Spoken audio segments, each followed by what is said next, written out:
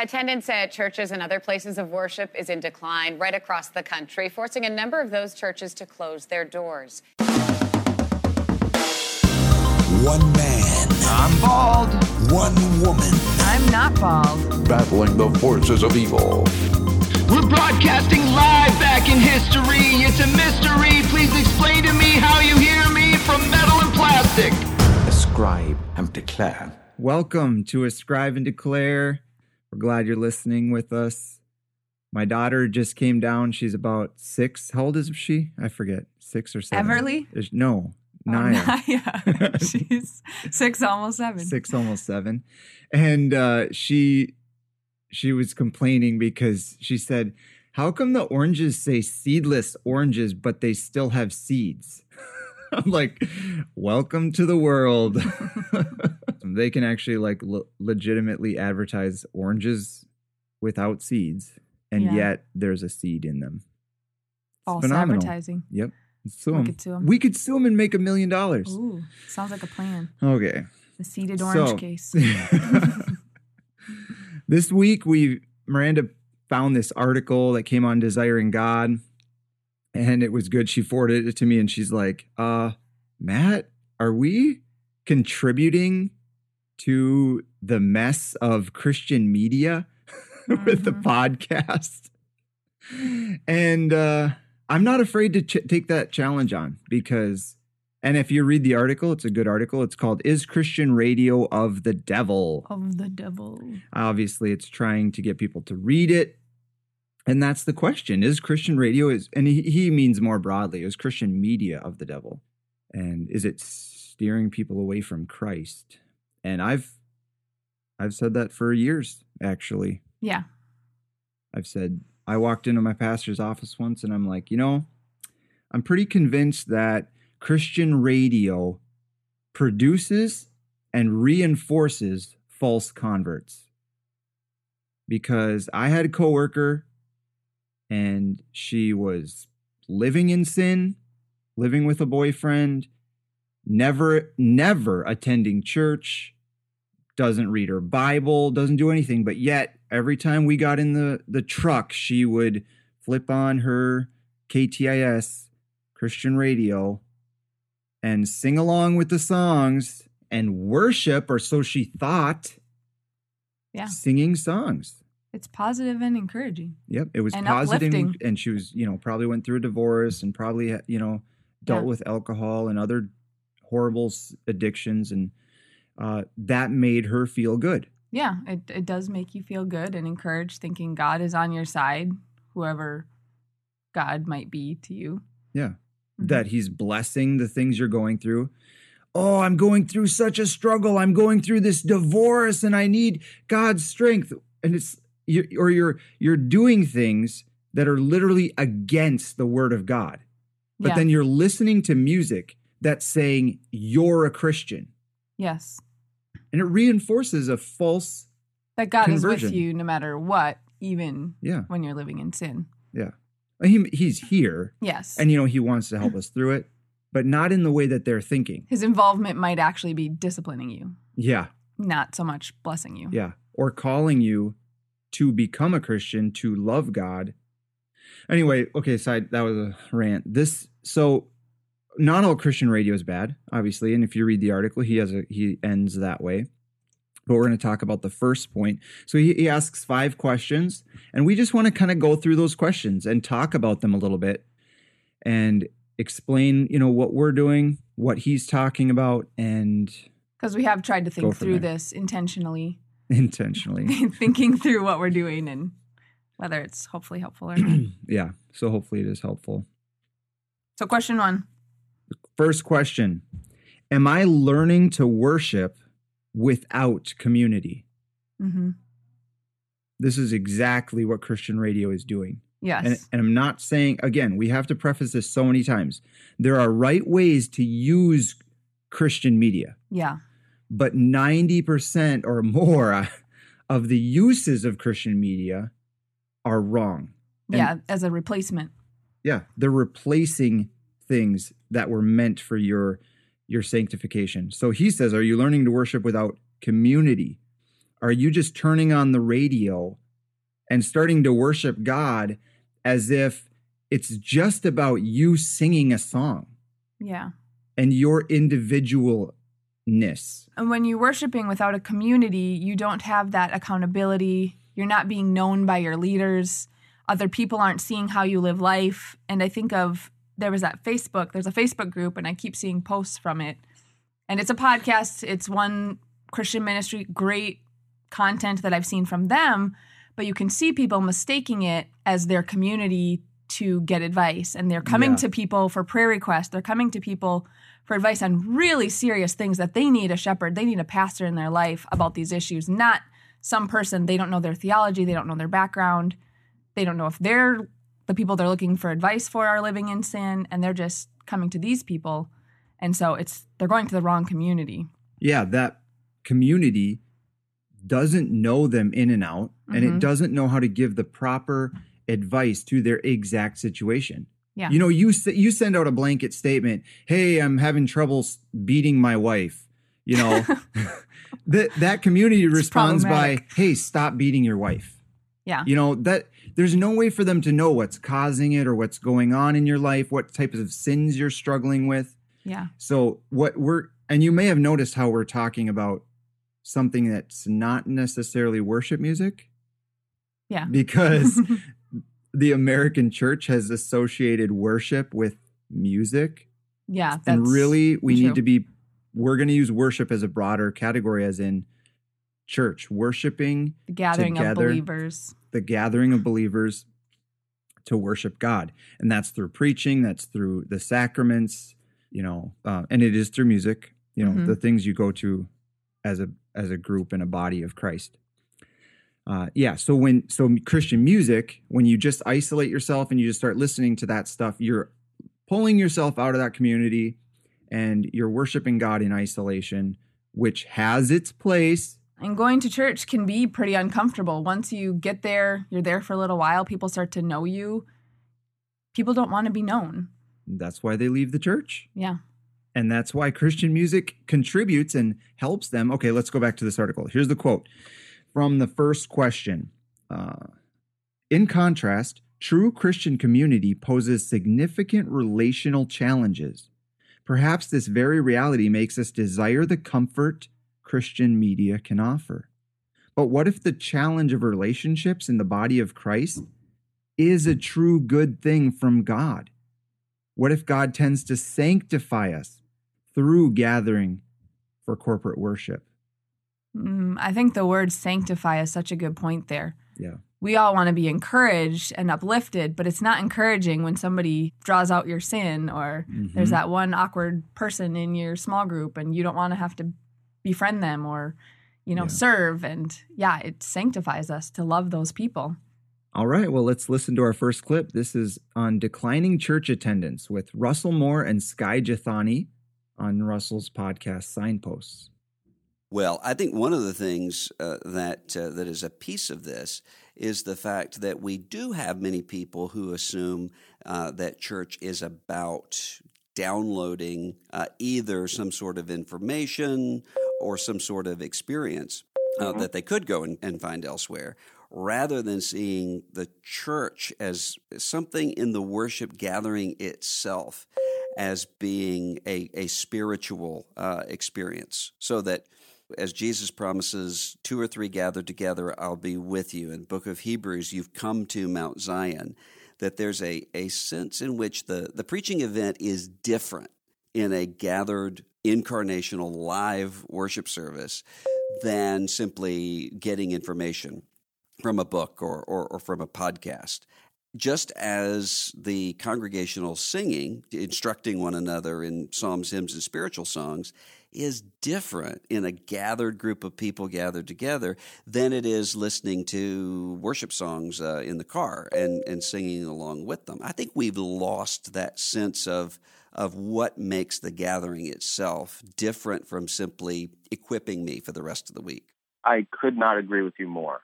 And this is where our evangelical tradition, I think, it's been an unintended consequence of our commitment to utilizing whatever media is available to us or whatever medium is available to us in order to advance the spread of the gospel. That's a good instinct. Mm-hmm. The unintended consequence has been over the last 100 years as we've used radio and television and the internet.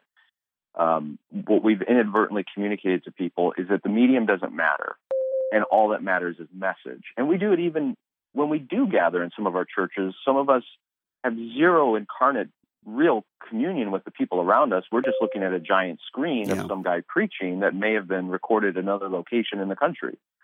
So we've disincarnated, and the irony is, of all people, we should not be people of disincarnation. We should be people of incarnation. But our own tradition of the church has disincarnated it and inadvertently communicated that the message is what's most important, and how you get it or where you get it or when you get it doesn't matter at all. Yeah. And that's undermined the very value of gathering that now we're all kind of freaking out about because people aren't showing up in the church. I like that. I think it's neat how he talks about that there is something spiritual that happens when we gather as believers that doesn't happen when you're on your own, listening to songs in the car, listening to things. There is that when two or more are gathered piece to it that I don't think we pay any attention to when we're at church. And what's been happening is we've taken this devotional time, which is very important. We want to have a relationship with Christ. We want to have our private worship with reading and maybe even singing and prayer.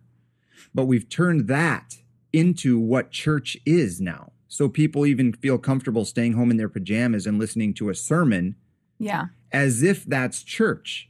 Oh, I go to church at my house. Well, no, actually you don't. The church is the body of Christ. Yeah. You don't go to the body of Christ. You are out of the body of Christ. Yes. You were going to talk a little bit, Miranda, did you have something about this actual podcast? Yeah, so the whole podcast, I encourage you to go listen to it. It has a lot of good points, and he even says that people used to say when they attended church regularly, they were meaning about twice a week. Yeah. And nowadays, we mean that to be maybe twice a month. And we've been recently even talking about that. I miss those days of you lived at the church and there was that community in that body, and you set up chairs. Yeah, you set up chairs. You put away tables. You know? Dust mopped the floor, the big gym floors, and there was just that community aspect you had. And now we have to create things like small groups and different things to be in people's lives, but that's not even really life because you're not doing life together. Mm-hmm. You're meeting together. You're showing up for a book club most of the time. Yeah. Some do it well. Yeah. Most of the time it's a book club. Yeah. And it is one of those results of the culture and of people's busyness. And because people aren't living in the church, so to speak, we have to create other ways to get to know people. But so I just thought that was really interesting. The other thing that I thought was great is he talks about how pastors need to be the shepherds of their people. They need to see themselves as an ambassador of Christ to that congregation. Mm-hmm. And he gives an example of preaching to his people when they had just gone through a great loss. And he was unaware of that, and showing how he was not the right person to address their congregation. And I think that that's so important to just not, we pick and choose, oh, I'm struggling with this, so I think this is what I need. But sometimes we need that wise shepherd, that elder, to come alongside us and say, you think you need this, but I see this maybe sin area in your life, and what you really need is this. And something you're not giving up to God, or and our pastor has said that that's why he preaches exegetically, because it's easy for us to pick and choose what we think we need to hear, what we think is relevant to our life, but really the whole Bible is. Mm-hmm. And when we pull out some of those pieces that we might be tempted to skip over, there's deeper truths in there to get into our hearts that affect those things like our marriages and our parenting and the way we relate to our coworkers. Mm-hmm. Well, you just touched on exegetical preaching, but we're not going to dwell on that, but we will do a whole episode for sure on exegetical preaching and why it is so essential to your Christian life. So here's a clip by Brady Shearer from YouTube. 5 reasons millennials stopped attending church. And I don't just see this as millennials. I think this is just reasons in general that people are leaving church. I cut them all out and I just put them back to back. So sorry, Brady, if that bothers you. Well, let's look at 5 research-backed reasons. Reason number 1, To most millennials, church feels fake. Barna reported that 66% of millennials perceive American churchgoers to be hypocritical. The second reason that millennials have stopped attending church is because of the exclusivity factor. To quote the book Making Space for Millennials by Barna Research, substantial majorities of millennials who don't go to church say they see Christians as judgmental. Reason number 3, the millennials have stopped attending church. Churches can put the word community in their name, or they can pay lip service to widows and orphans in their mission statements, but millennials don't always see it playing out like that in practice. Reason number 4, the millennials are attending church less frequently. In another Barna study, 52% of respondents perceived current-day Christianity to be aggressive and hypercritical.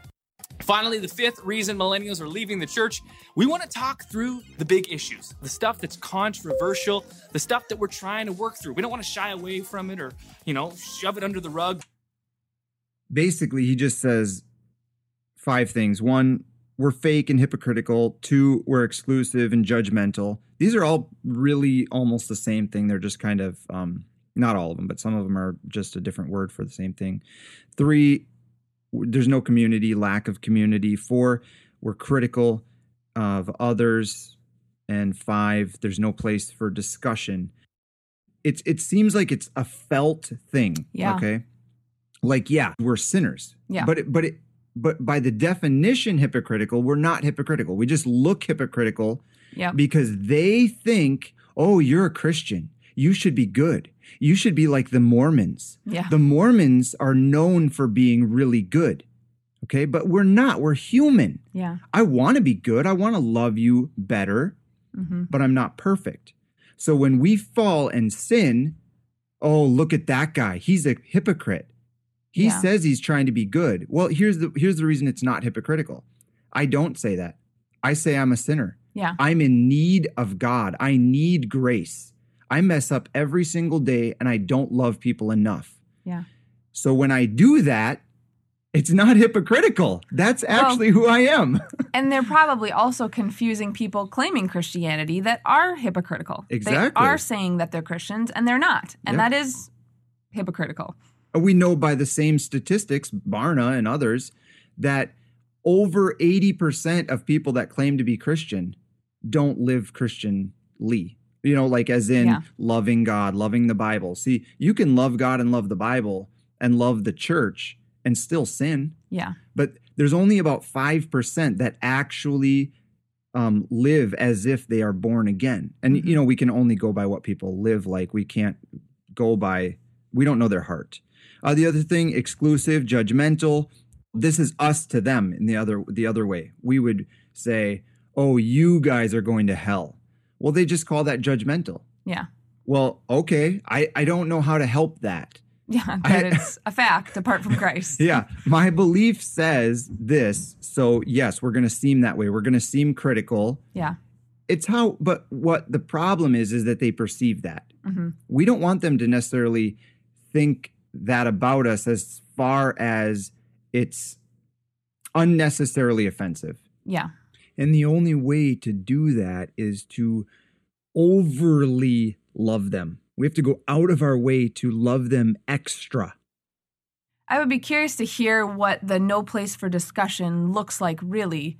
Are they wanting us to have an open mind, to accept more things, to have a discussion on, evolution or something like that? Yes, where the Bible is very clear cut. Yeah. Or if they don't feel heard. Well, I heard another thing last night. I was listening to this atheist rant, and they always say the same things. If God is real, then why is there bad things and all that? They say the same thing over and over and over because they can't understand. They don't understand what we believe. Well, he said to Timothy Keller, okay, this guy's like addressing Timothy Keller, okay, major person in the Christian world, loves people. The guy looks like one of the nicest guys ever. If you approached him with a question, do you think he would openly discuss it with you? Oh, yeah, for sure. This guy is like, well, you need to be able to think about these things and discuss them. And you should actually think about whether your belief is wrong or not. I'm like, excuse me, you don't think that we've thought about this? You don't think we've, every one of us have had doubts Right. and searched for truth and searched other religions? What do you think? We were born in a vacuum and we never, ever faced the world or reality? Yeah. Of course not. We've been wrestling with this our whole life. It's just that God has revealed himself to us in some way. He's opened up our hearts and our minds, and we can see what's really in the scripture. Yeah. Yep. And that's exciting to us, and we love it. I'm totally open to having discussion. I've questioned my faith. I would love to discuss with this guy whatever he wants to talk about. It's just like you said. We don't have necessarily an open mind that allows everything in. Yeah. We have a gate there, and we guard what comes in. We listen to it, but then we don't necessarily need to believe it. Yeah. We don't need to, put it into practice. Yep. Yeah, I think that's good. Yeah, so the millennials and other people leave the church because they feel that way. But really, like you said, it's probably because they're not converting people to their own thoughts. They're not allowed to think wrongly and still be in the church. And they think that means we're not discussing with them when we are discussing it. And maybe they're more influenced by today's culture and their worldview rather than having a Christian worldview. Exactly. And thinking through these things and how church fits into that. Yeah. And I kind of want to correct what I just said. I didn't mean that you can't think wrongly and be in the church. I'm just saying that if you're thinking wrongly, you will end up leaving the church because they disagree with you in so many different points. So then you say, oh, we can't have a discussion. No, hey, we'll discuss with you till we're blue in the face. As long as there's a moving forward. If you just say the same thing over and over again, we gotta end this because it's just wasting everybody's time. One last clip before we go to our quote of the day. People in my own church, again, based on that research by Barna, if people are showing up twice a month, that means at most they're probably getting 60 minutes of hopefully good Bible teaching directly from their church and church leaders any given month. Yeah, and that's assuming that they're actually getting Bible teaching exegetically. But chances are they're engaging in all kinds of Christian media throughout the month, whether it's radio or podcasts or books or whatever. And the local church isn't helping them curate that content at all. Yeah. So they're not discerning between what's really good and what is junk food or even heretical. And how could they if they're not under leadership or eldership, under people who study the word and are there to protect you? They're there to protect you. That's their job. Remember, as one who would give an account to God for your soul. Anyway, back to the clip itself. I love this point. This is one thing that unsuspecting people, unbelievers especially, but even Christians don't understand. Christian bookstores, Christian radio, Christian newspapers, and news websites do not discern whether or not what they're putting out is heretical. You can walk in right now to any Christian bookstore and find heretical teaching that is straight as long as it's a top against seller. the Bible. Yep, especially if it's a top seller. And that's something that Christians don't understand. They think just because it's on Christian radio or in a song, hey, guess what? I was in the Christian music radio industry for 10 years, touring in a band. Yeah. And a lot of the people writing this song, producers, writers, and everything for these Christian bands, a lot of them are not even Christians. It's really sad. And Christians do not understand that. There's so many producers that are just putting things out there. They're not even Christians. They don't go to church. They don't believe they might believe in God or something, but then it makes it to Christian radio because of all the money and the producing and all this stuff. And there's been so many songs that have literally just been pulled from radio. Tell Me I'm Worth Dying For. Like that song. Remember that song? I don't remember. It was like a one-hit wonder kind of deal. Tell me I'm worth dying for, or something like that. It's like, no, you were not worth dying for. Yeah, no. You were a sinner, and that is the whole point of grace. You did nothing to deserve God dying for you and saving you. You were horrible. You were wretched. You were a putrid pile of dung. Yeah, that's not worth dying for. Yeah. And Christ, in his mercy, in his great love, said, I'm going to die and save that person so that he can come and live with me forever. Yeah. It's God's glory that's worth dying for. That's grace. Yeah, that's amazing. So he says, we're even listening to stuff that's heretical, and that is where shepherds come in. That's where the church community comes in. That's where you go into small group and you're like, did you guys hear this song I just heard? And then like 4 people turn to you and go, that really is heretical. You should never listen to that again. Yeah, or go to the Bible and find out where's some errors in this. Exactly. Right. But that community is there to guard you. Which leads us to the quote of the day.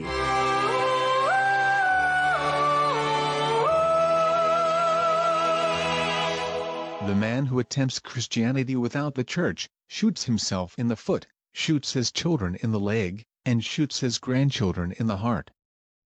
Yeah, I think the point of that quote is really neat, how it shows you're not just hurting yourself, you're not just hurting your children. In 2 generations, it's over. Yeah. Which I think might even shed some light onto why the millennials are leaving the church. Have we been starting this back in our parents' day and their parents' day? We're not shepherded well, and that maiming ends up costing the church life of many of these people. That's right. There was another quote that I heard a long time ago when I was first married, and I really loved it.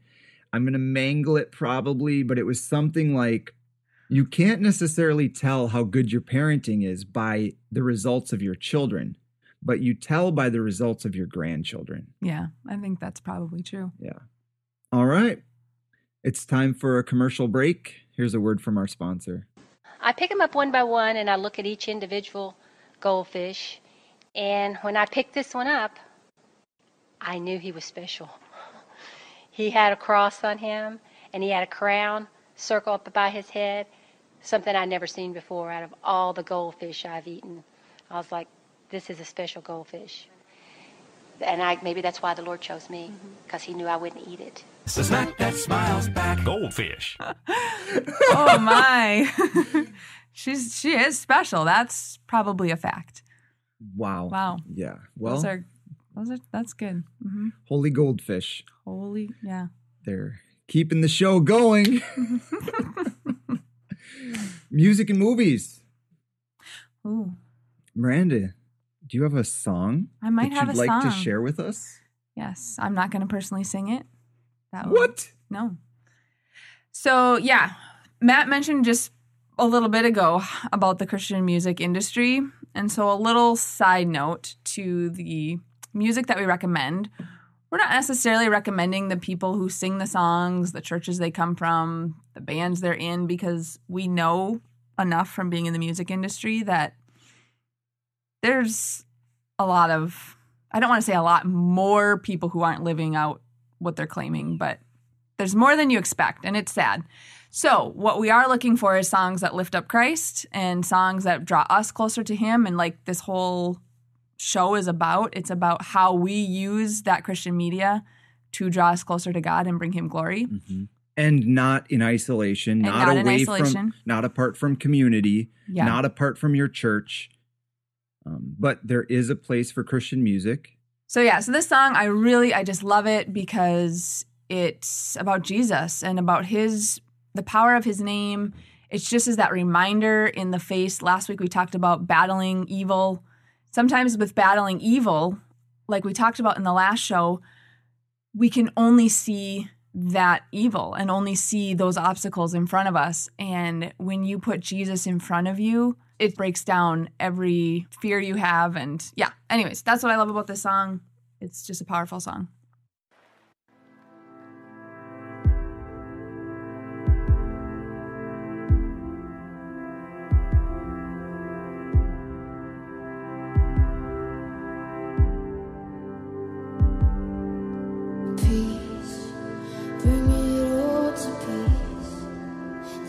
Surrounding me, let it break. Let your name sea to still, the raging me to still, every wave at your name, Jesus, Jesus, you make the darkness tremble, Jesus, Jesus, the silence fear, Jesus, Jesus, you make the darkness. So the mix isn't super great. Hopefully you could hear that if you're in a car. But I love how it is, like you said, just it's about Jesus, it's about Christ. They're not afraid to say it. And then it picks up more out here towards the bridge. I'm just going to play that too. The darkness tremble, Jesus, Jesus. Your name is a light that the shadows can't deny. Your name cannot be overcome. Your name is alive, forever lifted high. Your name cannot be overcome.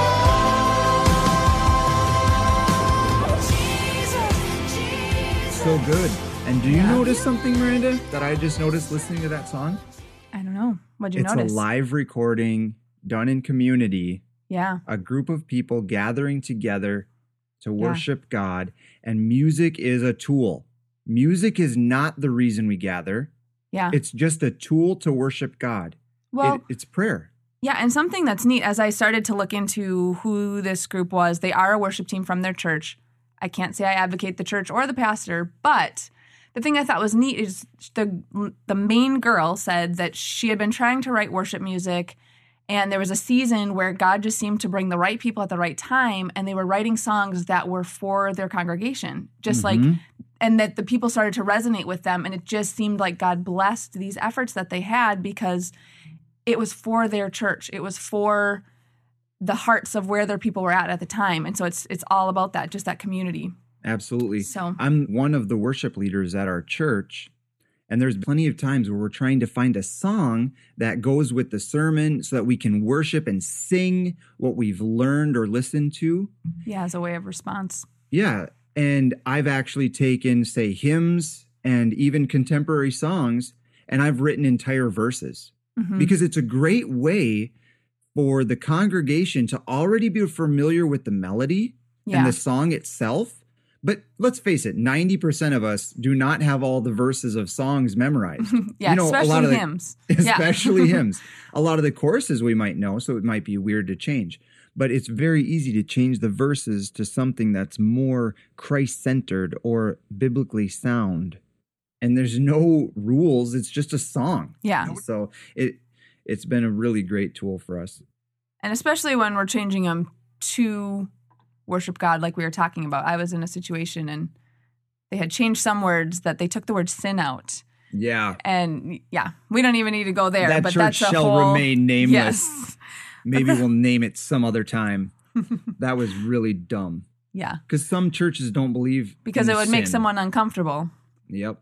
Yeah, that's actually changing songs in a way to make people more comfortable, make them want to be there, encouraging them, kind of like we were saying Christian media does. That goes right with this next clip. He talks about the church and how we've done that and kind of some history there. Yeah, perfect. This is Sky Jathani, and this video is great. Of course, it's in our show notes at ascribeanddeclare.com. So go listen to the whole thing because it is so valuable. But we pulled a clip. He's talking about the difference between the old cruise liners or the old shipping lines that used to, take people from one continent to the other continent. And he's comparing that now to cruise ships. And comparing the church, how the church is like a cruise ship and the process that the cruise ships went through. Before, a ship was a form of transportation, but with cruises, the ship became the destination. That's why modern cruise ships dwarf the old ocean liners. They have to cram so many features on board to attract passengers. Today, megaships have parks, carousels, water slides, ice skating, roller skating, bumper cars, simulated surfing, simulated skydiving, simulated families, even bowling lanes. I mean, seriously, who goes bowling on a cruise ship? All of this happened because ships went from being vehicles to being destinations. So what does all this have to do with the church? Well, like ocean liners, for centuries, churches had a simple purpose. They gathered people together and transported them into communion with God. That was it. But in the 1960s, changes in our culture started drawing young people away from the church. Baby boomers weren't that interested in connecting with God anymore, and small, simple churches just couldn't compete with the attraction of shopping malls and multiplexes and rock concerts. But some innovative pastors came along with a new idea. If people no longer felt the need to connect with God, then perhaps something else would draw them into the church. The need for community or entertainment or help with their families. In other words, rather than making the church a vehicle for connecting with God, they decided to make the church a destination in itself. They even invented a new word. We used to talk about Christians and non-Christians or believers and non-believers, but starting in the 1970s, we began talking about the unchurched. And since then, the number of megachurches has exploded while the actual number of people attending church has declined. That's so fascinating. Yeah. Such an interesting way to look at it. Yeah. And it's happened in such a short amount of time, too. Yeah. You have all history where the church was gathering, and then boom, now we have this mass exodus out of the church. In the same way, shipping lines became extinct because of airplanes and jets and stuff like that. Well, and back in the podcast that we had talked about before, that he had done an interview with Russell Moore, he talked about how a lot of church changes when the communication forms change. So saying like even back with the Romans and the road systems that made the spread of the gospel, and then the printing press, it made the gospel, the whole Bible, available to the common people. Well, that changed the way they did church. Now people could have the Bible in their own hands. And then now in today's digital age, communication is changing so quickly that it's really changing the look and the shape of how people consume what they need for church. Exactly. Let's move on now. We're going to shift gears now. We're going to talk a little bit more about what the Bible says and how we are supposed to do church. Yeah, why it really matters. And as a result of the diagnosis of the church, or the misperception of all these unchurched unbelievers, they are fleeing the church because they're not understanding what the church is actually for. So if it's supposed to be entertainment, if it's supposed to be something that makes me feel good and comfortable, and it's inclusive of everybody, well, then when you're faced with the gospel, boom, you're going to split. Well, yeah. And I mean, I even saw this back in youth group. We would go and you play these silly games and fruit basket upset. And it's this funny thing, but I kept thinking, we're here at church. We should be here to seek God. We should be here to experience God. Kids should want to come because we can give them something they can't get anywhere else. If they're coming here to play a game, they can surely have a lot more fun playing their Xbox, Wii, whatever it was back then. Yeah. That they're not going to have in church. They're not coming to church to have the most fun they could ever have. They should be coming to church because we have the answers. We have their real heartfelt needs right here in this church, the power of God. And real community. Yeah. Hence the reason that they started putting Xboxes and Wii's in church. Because they figured out Fruit Basket Upset could not compete with Call of Duty. Right? Can you imagine going to church to play Call of Duty? No, I can't even fathom. I you know that actually is happening? Yes. Probably right now as we speak. Church-sponsored. Yep, right now as we speak. Church-sponsored Call of Duty or whatever else. Anyway, that's ridiculous. Yeah. So here's Trip Lee talking about people who say that they love God, they say they love Jesus, but they're also saying they don't love the church. And so it absolutely is possible for someone to love Jesus, but not his people yet. But that's not what we're called to. And I think when I meet somebody who's in that place, I want to help them to see how that's a little bit illogical. And here's why. When we are adopted by Jesus into his family, just like a regular adoption. So if me and my wife adopted a child, that child, when it becomes a part of our family, They not only have a new relationship with us and that we're father and mother to that child, they also have a relationship to my son and to my current daughter, right? They now have a brother and a sister, and they can't just claim my name like, oh, those are my parents, and have my last name and ignore their brother and sister. There've been a lot of relationships that have changed. So that when we become Christians, there's an identity change, and that now we belong to Jesus, we're in his family. But also there's an identity change in that now we have a lot of brothers and sisters, and we cannot claim Jesus and then ignore the brothers and sisters that we now have. That's part of what it means to be in the family. And of course, there are a ton of commands about how we're supposed to interact with each other as family.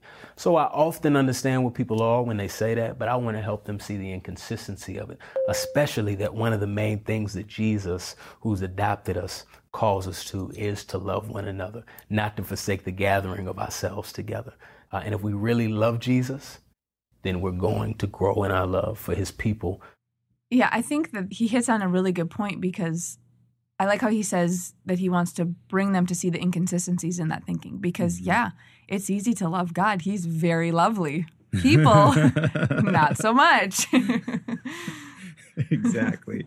I love his analogy, you know, It's so good. and it's obviously it's analogy that is in the Bible, but people just don't draw it out. We are the family of God. Yeah. So how do you say, oh, I love God, but I hate his family?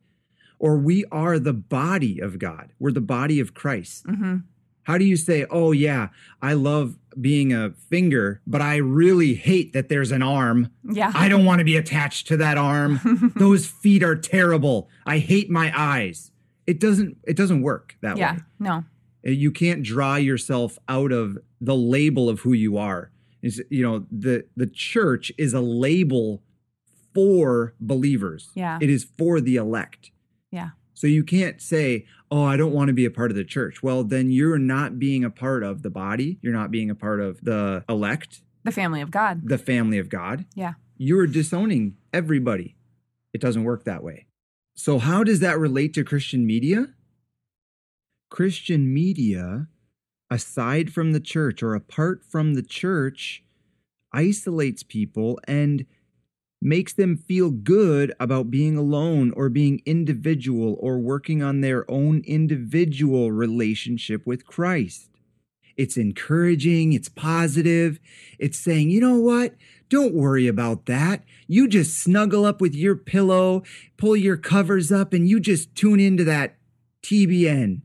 Because they're going to tell you everything you want to hear. Yeah. It's okay. You know, and that it's and it's they use soothing. that voice. Yeah, they use that voice too. Actually, it's a worse voice than that. Yes, and I am not is. kidding you. I cannot stand some of those DJs. They talk worse than that. Yeah. Oh, snuggle up with your cup of coffee and Well, and when you compare it to the difference of, say, going to a buffet or you're driving, you know, that diet, how are you getting your food? You're picking up some snacks here and there and you're just snacking all day. Well, that difference, we all know that home-cooked grandma's meal, everyone Meatloaf. around the table, the room is probably 10 degrees warmer than it should be. There's that weird uncle at the end. You're probably that weird uncle. yeah, I probably am. But, you know, there's a different element to it. There's a different feeling to it other than that snacking of, well, I like this and I want this. But there's a wholeness to that community and that gathering together. You made a really good point. You don't just come to the church to be fed. We don't just go to Thanksgiving to be fed. Yep. You go there to celebrate, to be in community, and to contribute. Yeah. How are you contributing to the church? How are you using your gifts? That's right. How are you loving the community and loving God's people if you're at home in bed? Well, and when you come to that, you say, what can I bring? What can I bring? Yep. Here's my offering. God, use me in any way you can. He is calling you to be in the church, to be using your spiritual gifts. I've got a bunch of verses here. I'll put them in the show notes. 1 John 1:7. If we walk in the light as he himself is in the light, we have fellowship with one another. And the blood of Jesus, his son, cleanses us from all sin. You say, oh, well, I go to church with my 2-3 people. Okay. Yeah. I'm not going to argue with you about that. But when you're saying, no, I don't go to church, I hate the church, now you're talking about something different, because those 2 or 3 people, insofar as they're Christians, insofar as you're reading the word, insofar as you're doing community and communion together, Yeah. that is the church. Yeah. You just maybe don't like institutional religion. That's a different story. That here. is, yeah.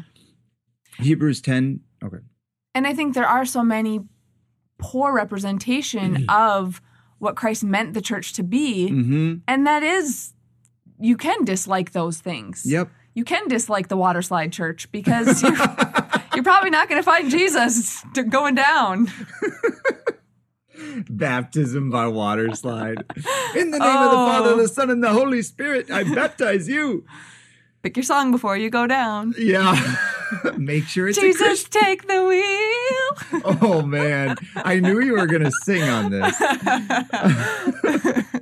See, and you're doing one of the spiritual gifts right there, singing songs and spiritual melodies gift. inside your heart. I think it was more of a joyful noise. That was very joyful. I was going to pull out some verses, Hebrews 10, obviously we can't. And this is where I think a lot of this error comes from is once you start listening to Christian media, it's like you said before, it's a buffet. You are only picking the chicken wings. Yes. You did not pick the egg dumpling soup or whatever that was. I'm not touching the shrimp. Yeah. See? And that's what they do exactly with Christian media. Mm-hmm. So you're being fed in one direction. Israel, Israel, Israel. I'm only listening to things about Israel. And then you're missing an entire side that says, hello, do not forsake the gathering. So you're picking and choosing your theology. You're picking and choosing the verses that you live by. And how many of us are going to Christian media sources to look on how to be good parents? That's great. That's right. But how many of us really need our pride addressed? How many of us need our control issues addressed, our patience issues addressed? Yeah. We need to be made like Christ. We maybe don't need 5 steps to being a better parent. We maybe need 5 steps to being more like Jesus. And that only comes in a church body where there's a mix of gifts happening and the pastor is preaching from the Bible. Yes. He's preaching exegetically. I've actually had people say to me, and you've had it, oh, your church isn't balanced. Actually, our church is balanced with the Bible. Yeah. Because our preacher emphasizes whatever the Bible is emphasizing. So it seems like we might be learning a lot about suffering. We might be learning a lot about sin and how to be in community and being submitted to your elders and be in the church. But guess what? That's what the entire book of 1 Peter is about. Yeah. So when you're preaching the Bible, that's the information that you're going to be receiving. So a visitor comes in, oh, you only talk about this. Well, guess what? We don't only talk about that. But the Bible talks about that far more than it talks about parenting. Yeah. Or marriage. There's select chunks. It mostly talks about God and the gospel and your relationship to that gospel. And how are you responding to that gospel? In everyday life, yeah. In everyday life. When you take it in as a buffet, you get to pick and choose your own stuff. When you take it in as the Bible gives it, that's a lot harder. And it's not as comfortable. Yeah. It's not as relevant and trendy. It's hard to develop those sermons. I'm trying to think when the points are all start with the same letter. Oh, I forgot what the name of that is. Pause. I'm going to Google it just a second. Please hold.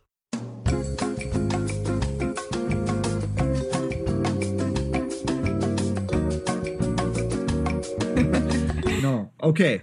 I Googled it. It's alliteration. Alliteration. I can't believe I didn't know that. Okay. I feel less smart than I did 5 minutes ago. Wow. I didn't really even know there was a name for it, but alliteration. Yeah. This is why we homeschool, right? Yep.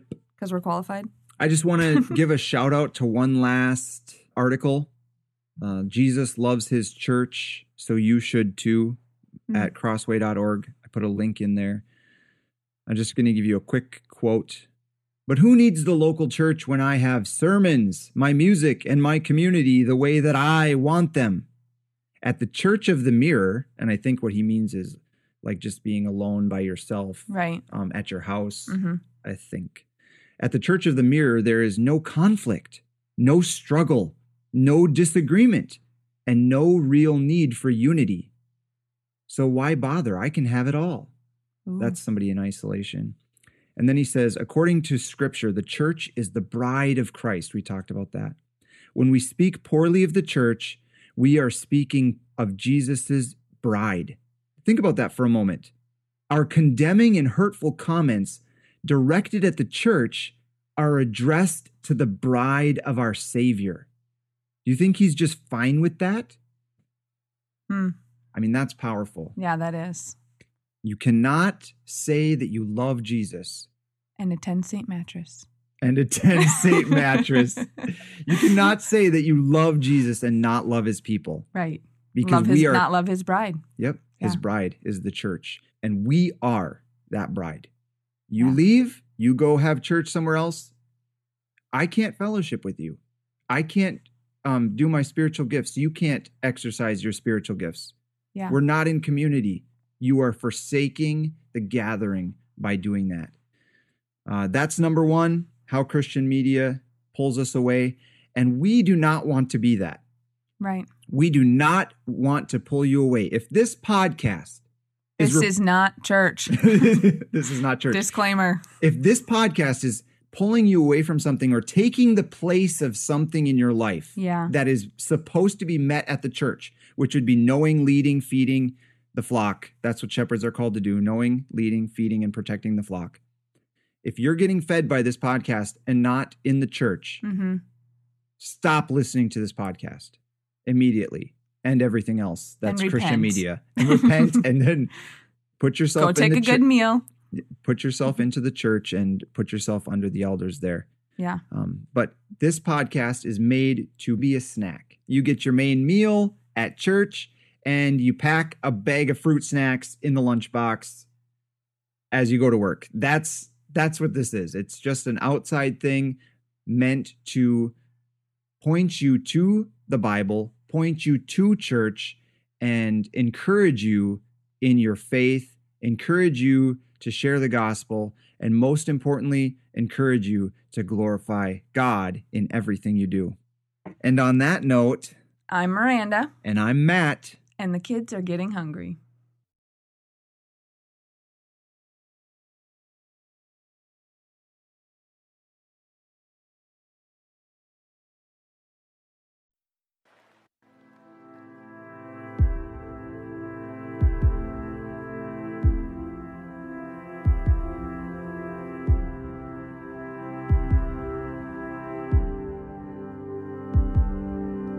Peace, bring it all to peace. The storm surrounding me, let it break. At your name, still, call the sea to still, the rage in me to still, every wave. At your name, Jesus, Jesus. You make the darkness tremble, Jesus, Jesus. You silence fear, Jesus, Jesus. You make the darkness tremble, Jesus, Jesus. Breathe, call these bones to live, call these lungs to sing once again. I will praise Jesus, Jesus. You make the darkness tremble, Jesus, Jesus. You silence fear, Jesus, Jesus. You make the darkness tremble, Jesus.